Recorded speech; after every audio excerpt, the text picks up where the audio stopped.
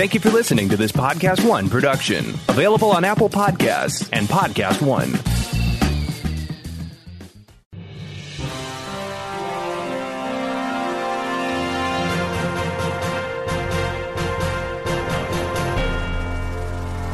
Happy Friday, everybody, and welcome to episode 27 of the Sneider Cut. I am your handsome host, Jeff Sneider.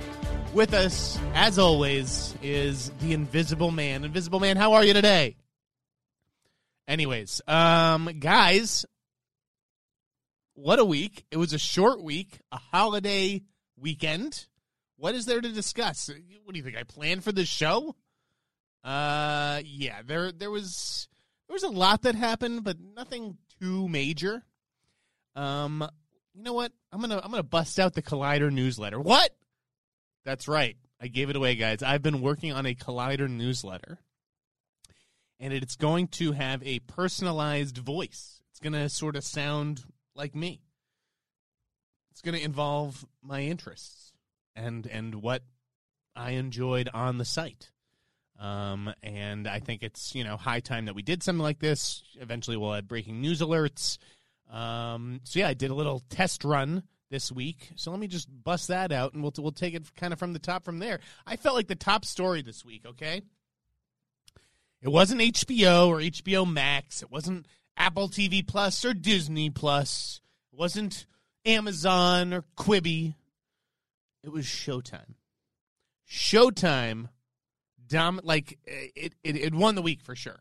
So last week I had teased, because I think I taped it Friday morning, and on Friday afternoon we went with the story about Taika Waititi and Jude Law teaming up on the auteur. I didn't have a ton of details at the time.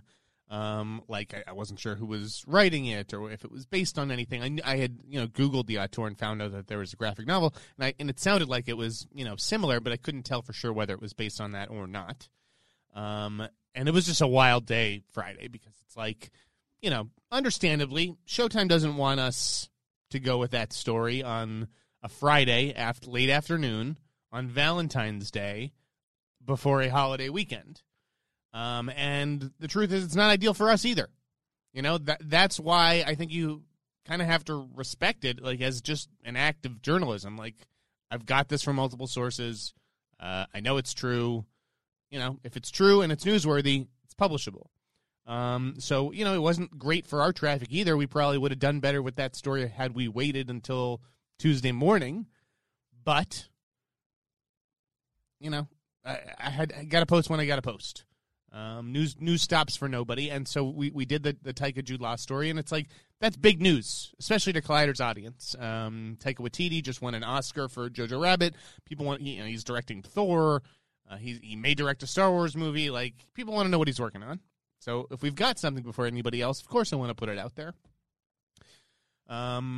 So yeah, we went at the same time as Variety, and it sounds crazy because a few days later on Tuesday, Showtime confirmed, and it's like, man, did those deals close over the holiday weekend?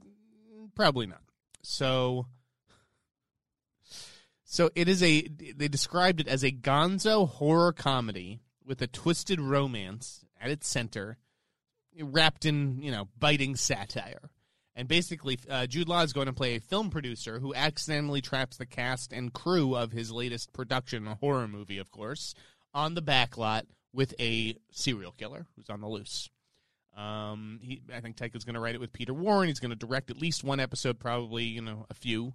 And it sounds like a great limited series for Showtime. Then on Wednesday, I want to say, the day after Showtime officially confirmed this, Deadline gets its own exclusive. I wonder if Deadline was on the auteur and they were like, you know what, just let him have it. Give me something else. Or I want to go with this exclusively. So Deadline reports that the Safdies brothers are teaming with Nathan For You star Nathan Fielder on a pilot called The Curse, which, the premise wasn't the most original thing, but the Safdies obviously are almost as hot as Taika Waititi. So for Showtime to go out and get into business with Taika Waititi and the Safdie brothers, it's like, where was it's either that everybody else was sleeping and Showtime genuinely beat everybody out for these shows, or these shows were shopped everywhere else, and they passed, and Showtime was like, no, we'll take them. So The Curse is about a married couple whose marriage is put to the test when they become cursed by a house featured on their HGTV-style reality show. So it's, about this couple who flip houses, and, one of the houses that they flip puts some kind of curse on them, and they suffer the consequences. Nathan Fielder's going to play the husband. They haven't cast the wife, and Benny Safdie is going to play the producer of the show within the show. Twitter went nuts for this story, and so it's like, that's all you can really do. Is like, you almost can't even control how the show turns out, but you can control, what's going to excite people. So when you say Taika Waititi's doing a horror comedy, or the Safdies are making a show with Nathan Fielder, the press writes itself. It was a great job by Showtime this week, and they definitely deserve credit no matter how it ended up happening, no matter how these shows turn out. These are big gets, for sure. Jennifer Lawrence signing on to work with Adam McKay in the Netflix sci-fi movie Don't Look Up. I'm not sure what the tone of this is, because it sounds like a comedy, although it could just as easily be played as a drama. I don't know if Netflix sees it as an awards contender. I think they just announced that George Clooney's next movie is now called The Midnight Sky, and that's also going to come out before the end of the year. So this Adam McKay thing is also intended before the end of the year. It's about two mid-level astronomers who discover a meteorite will destroy Earth in 6 months, and they head out on a media tour to warn mankind. I assume Jennifer Lawrence is playing one of those two astronomers. I bet Adam McKay can have a lot of fun with this. I just don't know if this is going to ultimately be like a minor movie in his oeuvre. They are supposed to work together on the Elizabeth Holmes Theranos movie Bad Blood, and they've just been taking their time getting that script right. I don't really have any issue with how long, they've been developing that or anything, but clearly they couldn't wait to work together, and, even, I don't know, somehow a hole opened up in their schedules. I mean, as I said, Jennifer Lawrence is not doing the David O. Russell movie that ended up going to Margot Robbie. And Adam McKay, God, this guy is just working nonstop, but as I said in the Mark Ruffalo Parasite story, Parasite is like a ways off. That's not, I don't think that's going to happen. Nothing like that. Nothing is happening with that probably for a while. That won't start shooting till 2021. So Adam McKay probably had like a summer fall slot open. Actually, I think that they said production starting in April. I want to say. Interesting. Let's see. Baby Yoda merchandise is going on sale. Disney and Lucasfilm went to Good Morning America, their sister network, to show a bunch of official merchandise. So you better get that while you can, because your kids will hate you. If you have kids, they will hate you if you don't get them this Baby Yoda stuff. I love how they call him the child too. We don't know that he's actually Yoda. Well, what is the species? What is the Yoda species? The Godai? Ben Affleck got real about his Batman exit, and this is an interesting one. Like, obviously we know Ben Affleck has had his addiction struggles with alcohol. He's been very candid about it, very candid about his stints in rehab, and he basically said, like, he showed the Batman script that he wrote to a friend. The friend was like, "This is really good, but you're going to put yourself through hell doing this, to yourself again." And I guess Ben was smart enough to realize that, and so he wanted to step away. The Way Back, I think, looks really good. I'm a big fan of Gavin O'Connor. I like Brad Inglesby. He's a really good writer, and I'm looking forward to this. I can't wait to see it. And I think it's one thing for Ben to sort of use his own experience to inform his performance. I think that could make it a potentially special performance. Again, this is the director of Warrior, which is one of the greatest sports movies ever made. But using it in the marketing is a little weird. And David Poland sort of said something like that on Twitter as well. Like, that could backfire on you. I just don't know. It's obviously like a weird coincidence, him getting into the alcoholism stuff in Batman 2 weeks before you have a Warner Brothers movie to open. You know, it reeks of sort of opportunism. At the same time, I appreciate his honesty, but I think that it's definitely opening like a dangerous can of worms, using your own sort of alcohol. Like, I don't know if it's healthy for an addict to then be talking about it every day on a press tour, you know, with people who maybe don't really understand what that is. So, you know, I think it's ultimately for the best that Ben Affleck is no longer playing Batman. I've always preferred Ben Affleck outside of the cape and cowl. It's not to say I thought he was a bad Batman, because I thought he was pretty good, but at the same time, like, I like him as an actor, and I want him making more original movies like The Way Back, like The Accountant, which is also a Gavin O'Connor movie. So, yeah, and that's interesting too, and that Ben sort of already knew the director and had some trust with him if he was going to go to these super dark places, which apparently he does. Moving on, speaking of going to dark places, Eli Roth is heading to Pandora, but not that Pandora, not the Avatar Pandora. James Cameron would never let anyone else take the reins of his baby. No, he's going to the Pandora from Borderlands, the Lionsgate. You know, they've been developing this, or I guess the Arads have been developing this for a while with Eric Feig. And Lionsgate just picked it up, and yeah, it's based on the hit video game. I never played Borderlands. It sounds like kind of crazy, and I feel like, judging from the reaction, people were kind of excited about Eli Roth taking the reins of this. He obviously has a very sort of dark and demented sensibility. It sounds like the game will allow him to indulge that a little bit. Not that it's a horror game necessarily, but maybe there's some horror elements. So, yeah, it sounded like this guy's a good match for that on paper. Coincidentally, I just rewatched The Green Inferno this week with Stephanie. She just wanted to watch like a gross horror movie, so we put that on, and I think she liked it. I thought it held up. Like, I like Eli Roth. The family film he just did was good.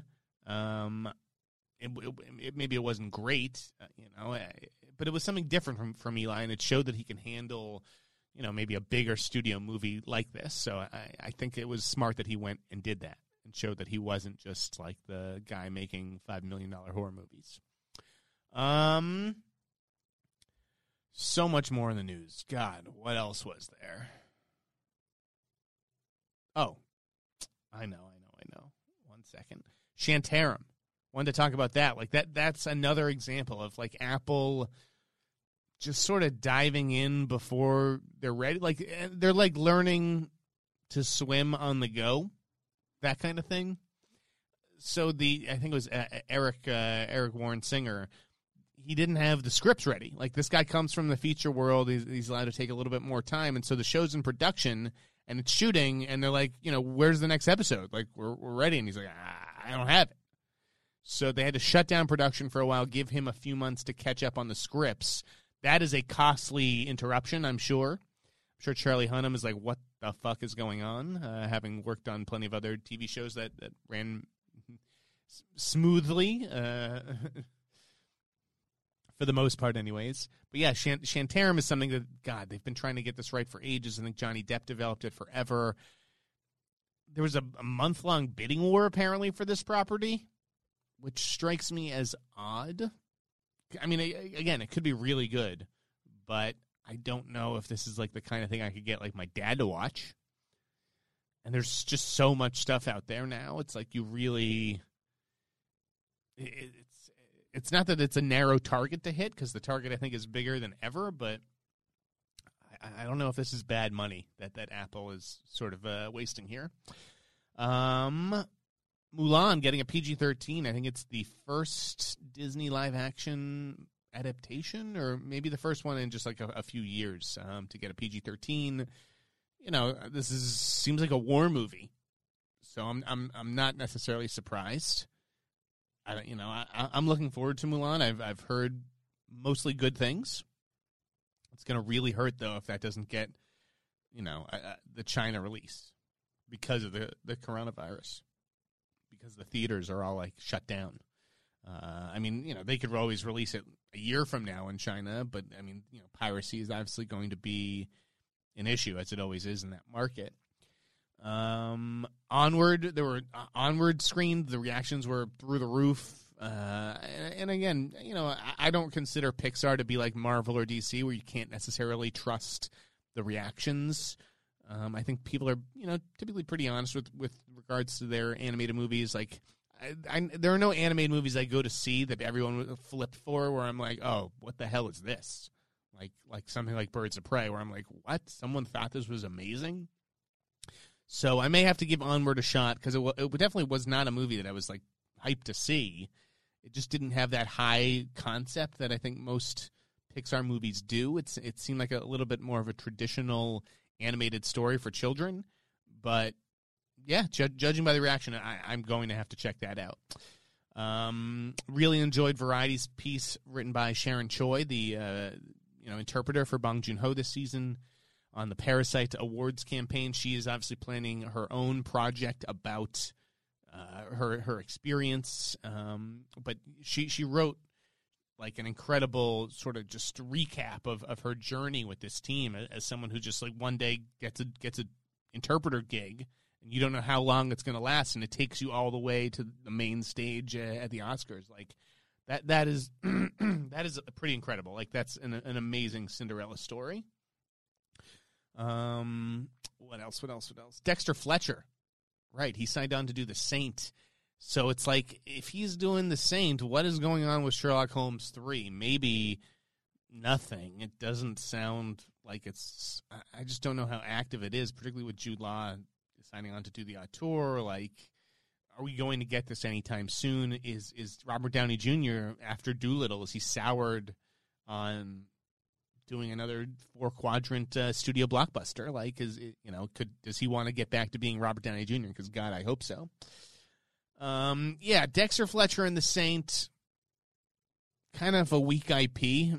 I never. It's like The Shadow for me, except without the cool like tagline about who knows what evil lurks in the hearts of men. Like, what is The Saint? It sounded like a bad spy movie, like a JV version of Mission Impossible or something. And I can't blame Paramount for wanting to exploit the IP, because, like, look what they did with Mission Impossible. This was based on some 60s TV show, and for 25 years it's been the best live action franchise running in Hollywood. So maybe they, and Dexter Fletcher just made Rocket Man for them, which was probably their best regarded movie of last year, even though I preferred Crawl. It makes sense that Paramount went back to Dexter Fletcher. Maybe they heard something wasn't going well with Sherlock 3. And again, I don't know that there is something wrong with Sherlock 3. It's not like he's no longer attached to do it. It's just this is kind of similar, sort of, in a way, for Dexter Fletcher. So maybe he'll just develop them both and see which one gets a green light first. But, the Chris Pratt stuff, he was rumored to be in talks for The Saint. That never made sense for me. And so he wasn't in the Variety story. When I posed the question on Twitter, Justin Kroll, our pal here at the show, replied, oh, he passed like 6 months ago. So obviously those talks, even though they were reported, didn't work out. People love reporting early stuff about Chris Pratt. Remember when he was going to be in Indiana Jones? I don't think that's happening anymore. By the way, props to Harrison Ford, who in an interview got asked about Force Ghosts and was like, I don't know what they are and I don't care. Amen. You took the words right out of my mouth, Harrison Ford. This shit is so silly. What else?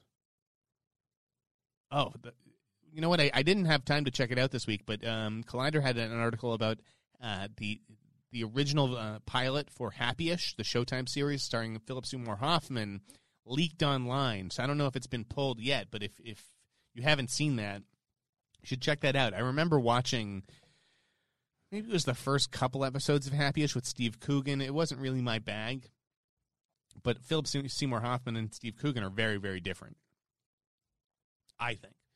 So I'm definitely going to try to check that out this weekend, and I recommend that you guys do the same. We got a first trailer for Amazing Stories, the Amazon series from Steven Spielberg. Sorry, it's not Amazon, it's Apple, right? Apple is doing Amazing Stories. I was thinking Amazon, Amazing. No. Apple's got it. The theme song kind of gave me chills. I remember this show very vaguely as a child. But something about that theme song, I don't know, always stuck with me. Definitely planning to check that out on Apple. And it'll only be like the third series that I've done. Again, I loved Little America. Thought that was terrific. The one that I finished this week, which I don't think I've even tweeted about it, was Mythic Quest, Raven's Banquet. It's like maybe an above average sitcom.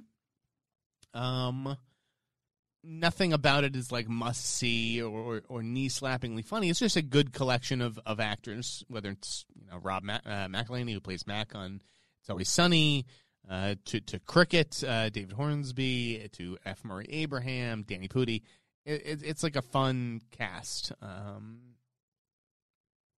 So yeah, but like it's like, is that show worth 4.5 hours of my year?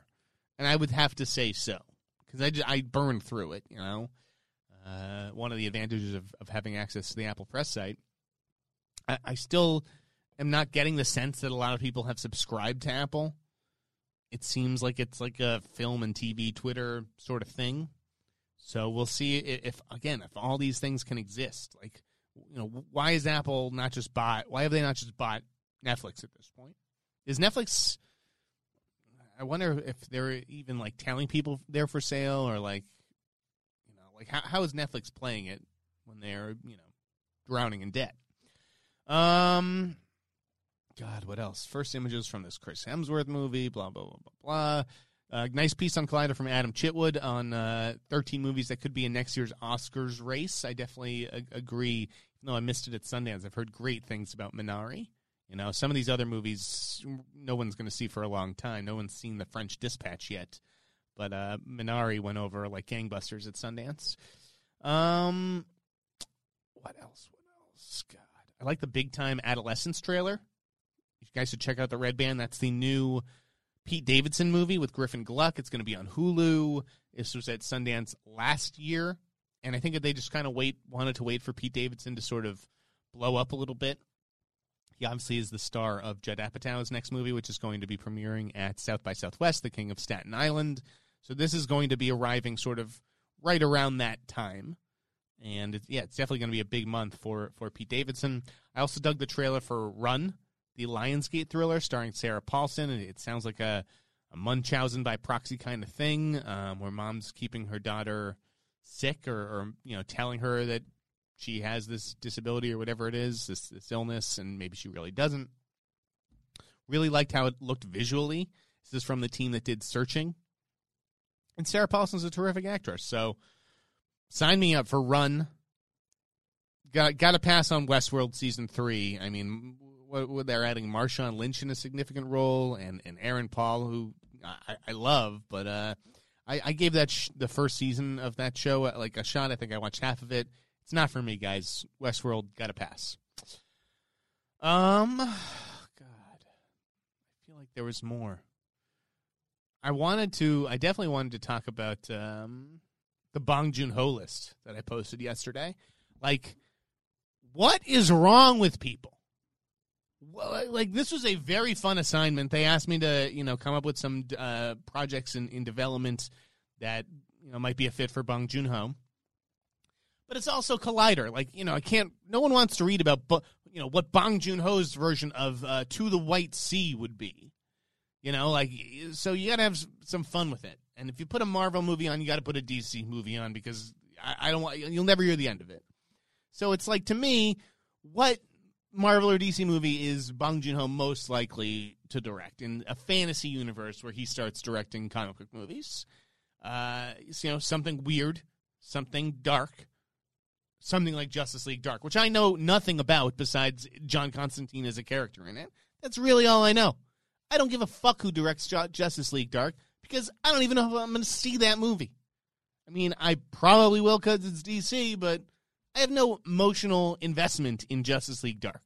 I put it on the list because it's fun for people to think about what Bong Joon-ho's version of that movie might be. You know, Blade, same deal. Like, there already was a Blade trilogy, and the first one was really good. I mean, I'm excited to see Mahershala Ali play the character, and I am excited to see who they get to direct. It probably won't be Bong Joon-ho, but, like, that's fun to think about. And those are really, like, those two in the Hunger Games prequel were the only, like, massive sort of things on there. And the Hunger Games prequel, like, you know what? I think Bong Joon-ho could actually do a really good job with that.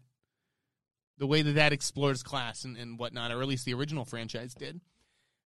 And I know, like, not every Bong Joon-ho movie needs to explore class or capitalism or whatever, but clearly these are, like, themes within his work. As for, like, serial killer stuff, Fincher stuff, like, I was just listening to a podcast, the Big Picture, Sean Fennessy's podcast with Amanda Dobbins. They had Sam Esmail on, and they were talking about how, you know, Fincher was like the modern day Hitchcock. And to me, there's Hitchcock in in Bong Joon-ho's stuff. I was thinking about Wong Kar-wai because the show was canceled too. I'm looking at the notes. So to me, it's almost like natural that Bong Joon-ho would sort of be a fit for some of the development projects that David Fincher has left behind. And frankly, I had to narrow it down. Like, I think Bong Joon-ho's Black Hole or Rendezvous with Rama would be really interesting. But I went with Strangers on a Train, which wasn't even, one of my suggestions. It was a great call by my editor, Adam Chetwood.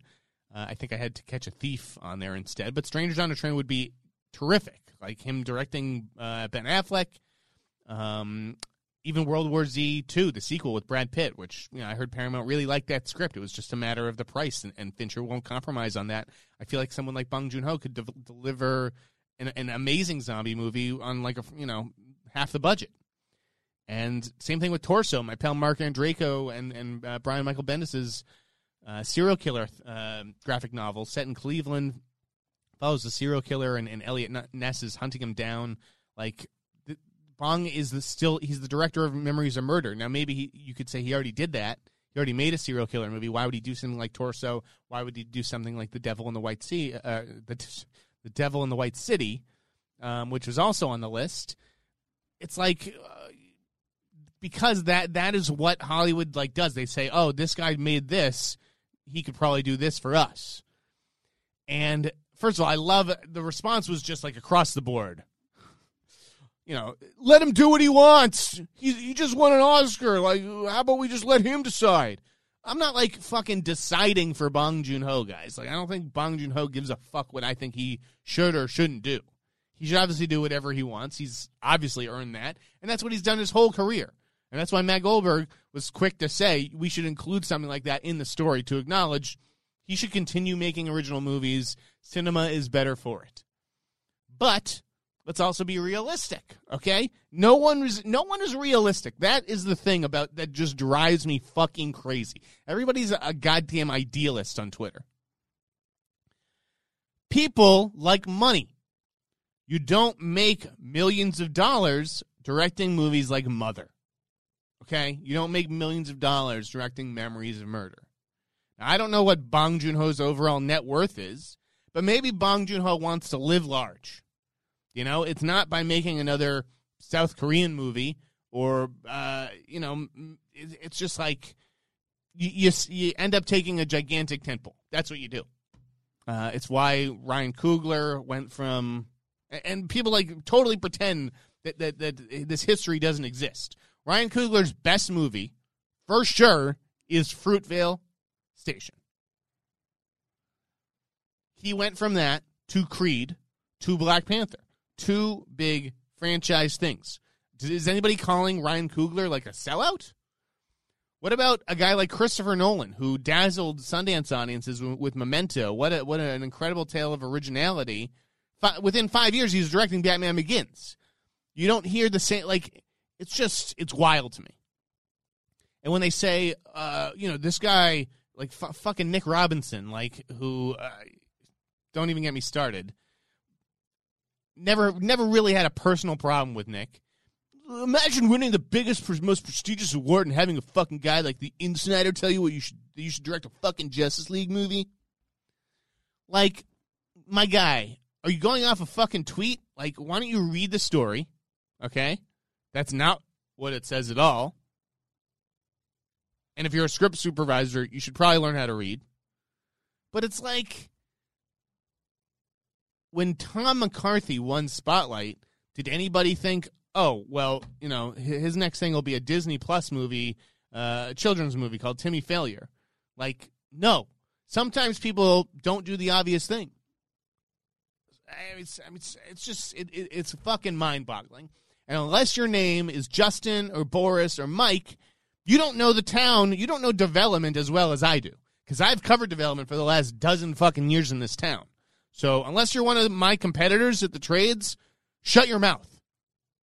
And that includes all the right, like fucking, you know, I had an X-Men writer being like, what are you talking about? Even the people at agencies, at studios, people at agencies, they cover certain studios. That's how it works. There's coverage agents.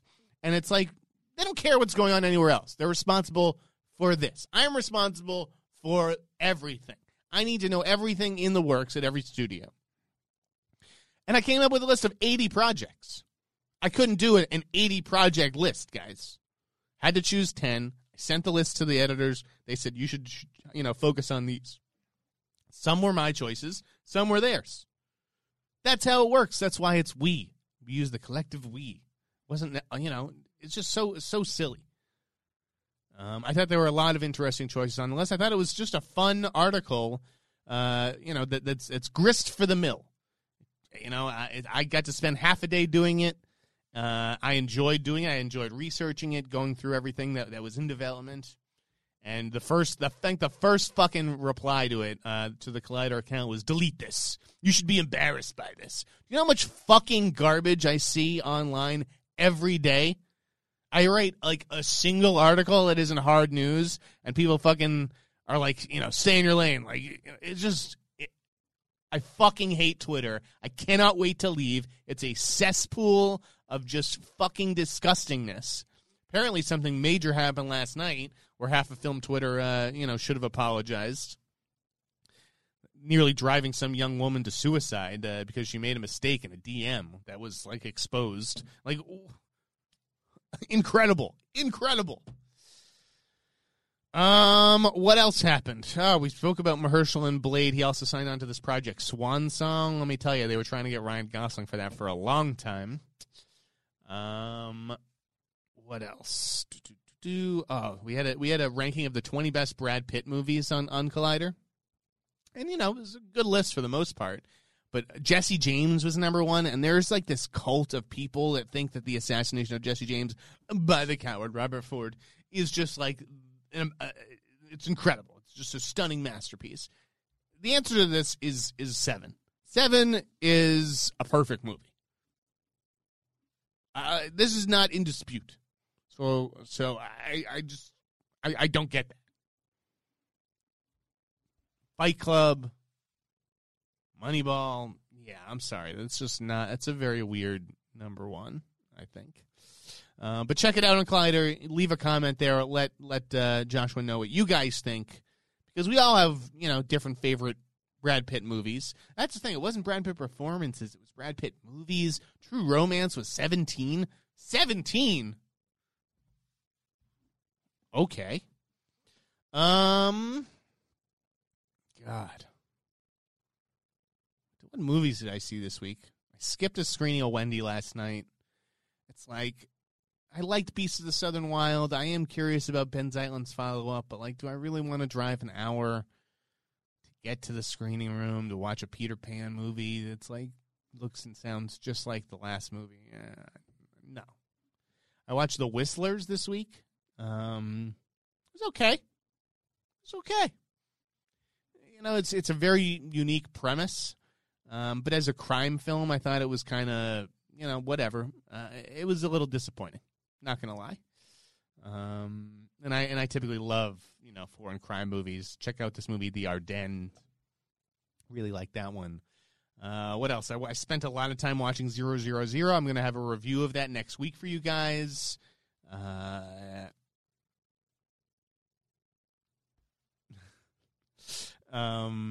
What else? Hunters. Hunters is now available on Amazon, so I can finally talk about that.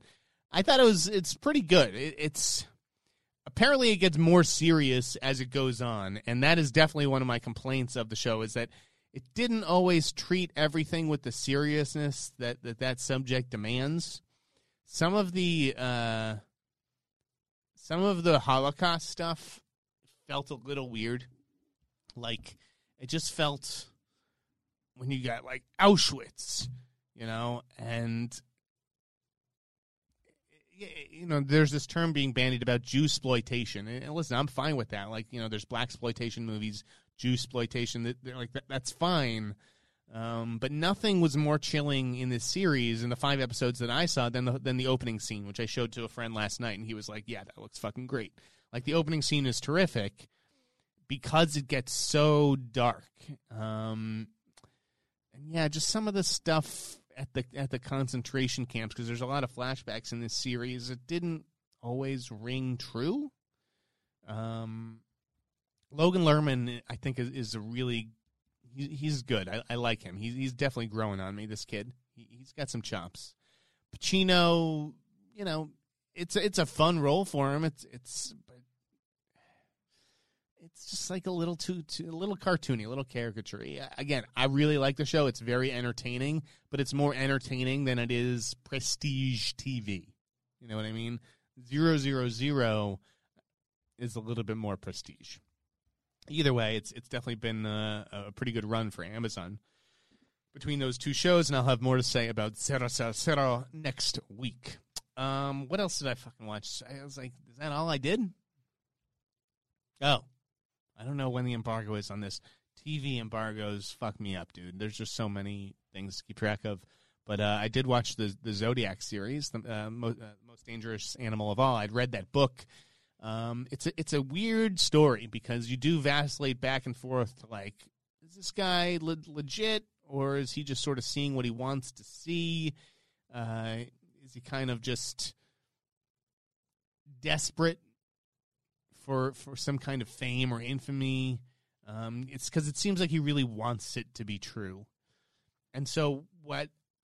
First of all, I did not like the first hour of this show. I was like, oh, this is kind of like a bit of a chore, because it was more about a guy and his journey to find out who his father was, more than it was about the Zodiac. Like, I don't even know if Zodiac is mentioned in the first episode at all. And it's like, that is why we're all watching this. So the first episode is bad. But the show got better, particularly in episodes 3 and 4. And by the end of it, it was kind of sad. It was like, this was like, forget about what we're tuning in for. Like, this is a guy who just wanted to find out who his father was. And it just so happens that, this led him to think maybe his dad was the Zodiac, and so that morphs it like changes it into a different thing that I don't think he was necessarily prepared to grapple with. And but then once you get like that bone in the dog's mouth, he won't let go of it, even if there's a lot of evidence to the contrary. So it is a series worth checking out. I would just caution that you got to power through that first hour, because it's not great. But the evidence for both arguments is compelling, and they definitely do something interesting with the book in episodes 3 and 4, particularly with regards to Gary Stewart's co-author, Susan Mustafa. That is all very, very interesting. What else? You guys think that I'd be prepared for this show, but, I mean, that's not how it works. That's not how it works. I wish I need to have, like, a mailbag. I need to have a mailbag so that when there are lulls in the show, I can just, go into the mailbag, answer a question for you guys. Beats me. I'm just running down the timeline to see if there was anything else that stood out to me this week. Ooh. Tom Harper, the director of The Aeronauts and Wild Rose, which was, one of my favorite movies of last year, signed on to direct a romance movie called Forever for MGM. Now, this didn't really ring a bell, and that's because it's 80 years old. This thing was, bought by Thalberg for his wife in, the 30s. So it's literally been in development for 8 decades. I don't know when the last time they tried to crack it was, probably the 70s, but wild.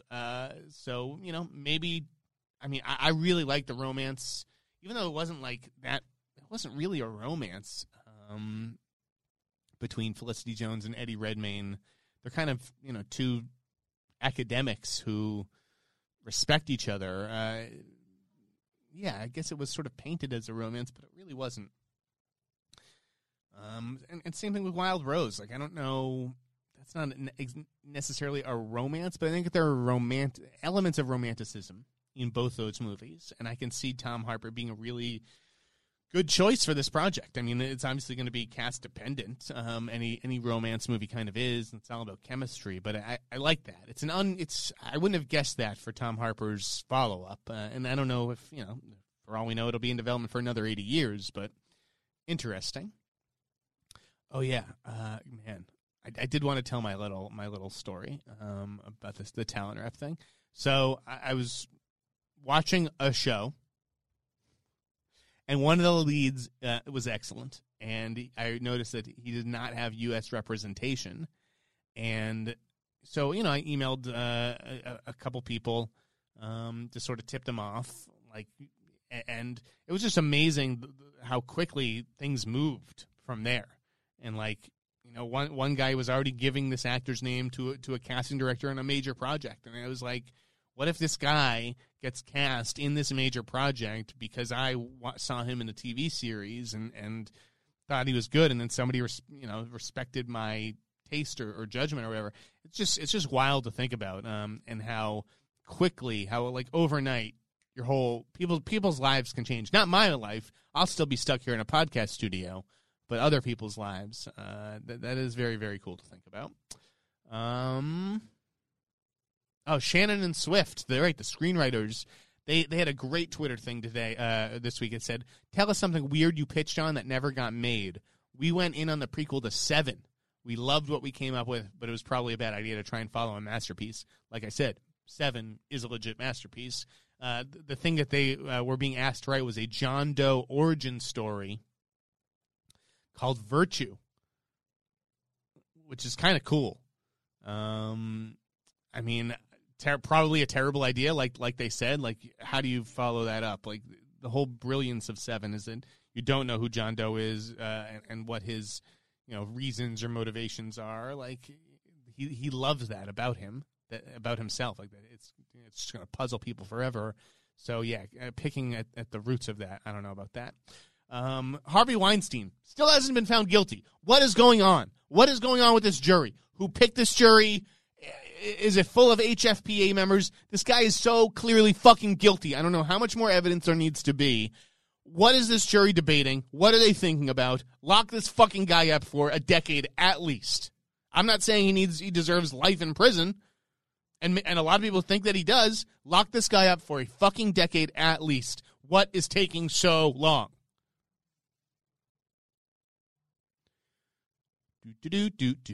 Oh, there was a troll. The guy wasn't totally trolling me because he was right. Okay, I had said that Bong had won 4 Oscars. Parasite won 4 Oscars. Okay? Bong only won 3. He accepted the Best International Feature Award on behalf of South Korea. And so this guy pointed it out. And so I decided to counteract him because he obviously wanted me to change it from 4 to 3. Instead, I changed it from winning 4 Oscars to accepting 4 Oscars. Don't fuck with me, guys. I will find a way to fuck you back. Gangs of London, forgot to mention that trailer. Looks awesome. Love Joe Cole. Fucking Gareth Evans. Looks crazy. That's it. We were off, we were off on Monday. It's a short week. It's a short show. Guys, Thank you for watching. I got the light. People need to get into this podcast studio. I'd love to have gone the full hour. Check out my buddy's short film, Bad Furniture, from Randall Maxwell. It's on Vimeo. It's a staff pick. Thank you for watching. Tell a friend. Tell someone you don't even like. Force them to watch my show. I am on Facebook, Instagram, Cameo, at the Sneider. And I will see you next week where we'll talk about more fun stuff. It's that little Chico Pitbull, Mr. 305, better said Mr. Worldwide, and I'm here to tell you about my new podcast, From Negative to Positive, brought to you by my friends over at State Farm. I believe that to have success, you got to play the game, so that the game doesn't play you. You know, the biggest risk you take is not taking one. It's very important that you make sure that you make the most out of your money, especially when it comes to insurance. State Farm offers surprisingly great rates. They have great agents standing by helping you personalize your coverage. All this is backed up by award-winning, easy-to-use technology. It's a great price with an even greater service. When you want the real deal, like a good neighbor, State Farm is there. Want to hear something amazing? Discover matches all the cash back you earn on your credit card at the end of your first year, automatically, dollar for dollar, with no limit on how much you can earn. Extra cash? Come on, how amazing is that? In fact, it's even more amazing when you realize all the places where Discover is accepted. 99% of places in the U.S. that take credit cards. So when it comes to Discover, get used to hearing yes more often. Learn more at discover.com/yes. 2020 Nielsen Report limitations apply.